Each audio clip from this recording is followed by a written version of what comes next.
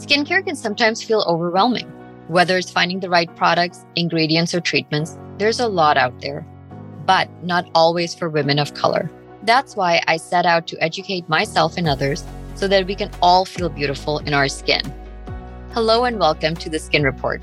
I'm Dr. Simran Sethi, an internal medicine doctor, mom of three, and CEO and founder of RenewMD Medical Spas and Skin by Dr. Simran Sethi. This is our very first episode. For our very first episode, I'd like to delve into the history of the skincare industry, my philosophy, and what I'm doing to shake things up.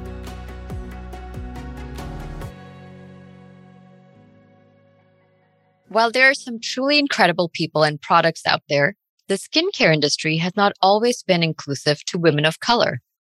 Before we go further, I want to establish, from years of clinical experience in lifestyle and skin health, that just like age and skin type, ethnicity can play a big role in finding the best skincare treatments for patients.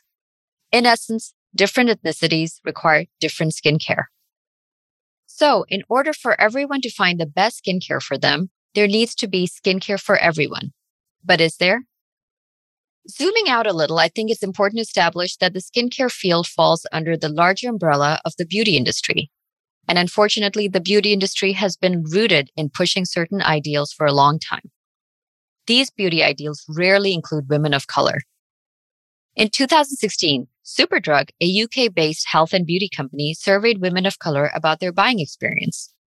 Their research found that 70% of Black and Asian women feel that mainstream brands do not provide products for their beauty needs. While more brands have become more inclusive in recent years, we can still see women of color being neglected even from the very beginning of the product development phase, which is the testing stage where brands have a huge opportunity to perform clinical studies on how and if their skincare products impact skin tones differently. In 2020, the Journal of the American Academy of Dermatology, or JAAD, did a quantitative analysis of research conducted with skin of color in mind. The JAAD discovered that across 58 U.S. skin studies over 20 years, almost 75% of participants were white.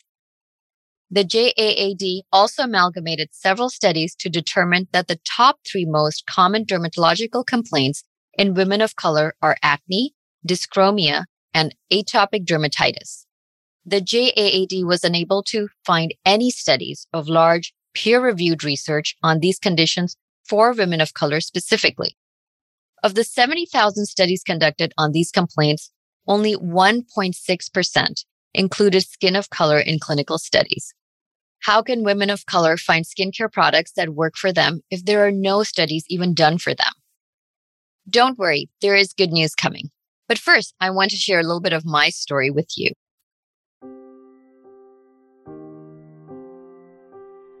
You're listening to this podcast because you want to learn more about how to make your skin, quite simply, glow. And everyone deserves to have glowing skin and to feel absolutely amazing in it. But how did I end up here, hosting this podcast about skincare specifically for women of color?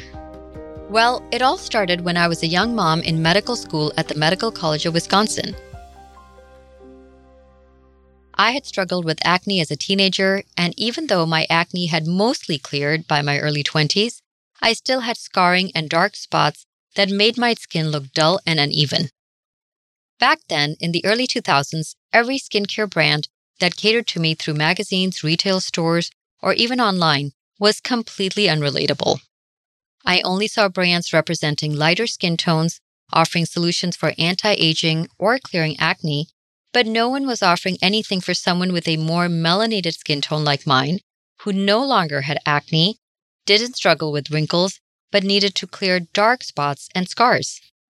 Needless to say, this was a frustrating experience, and as I got older and even spoke to my peers in dermatology, I was repeatedly told that dark spots or hyperpigmentation from acne was one of the most common issues men and women with my skin tone experience.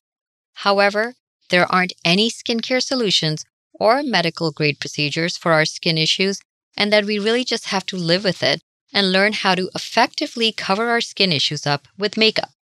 Over time, I got increasingly frustrated with that response, not because of how many times I had heard it, but also because of the fact that there has been a massive growth in new skincare brands in the last decade, and yet none of them offer a solution specifically for skin of color. Being a mother of 3 teenage kids, I could see firsthand the negative effect skin issues have on children's confidence, which again made me feel puzzled and frustrated at the fact that with such great advancements in skincare, technology, and medicine, why were darker skin tones still not studied and represented? I decided that this was a problem I could one day fix. I completed my internal medicine residency at Santa Clara Valley Medical Center in San Jose. Being an internist for 16 years, I saw firsthand how to optimize health from the inside out. Eventually, out of my personal interest in skincare and beauty, I had researched so many products and treatments that I realized my passion for the medical aesthetics field, and in 2018, I founded RenewMD Medical Spa, an aesthetics medical practice that focuses on medical-grade treatments and skincare by promoting and nourishing the skin renewal cycle to address and correct the most common skincare issues darker skin tones face. Today, RenewMD has 3 locations in Northern California, and we have the privilege of working with thousands of clients with all skin tones, but largely clients with darker skin tones. So, what is the skin renewal cycle and why is it so important?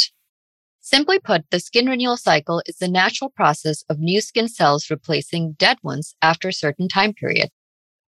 When you're around your 20s, this process takes about 3 weeks. By the time you reach your mid-30s, your renewal cycle has extended to around 28 days. The cycle will slow to 45 to 60 days in your 40s and 50s. My approach to skincare is to create treatment plans with the renewal cycle in mind. And to better understand that, we must first understand the different layers of the skin: the epidermis, the dermis, and the hypodermis. The epidermis is the thinnest and outermost layer of skin.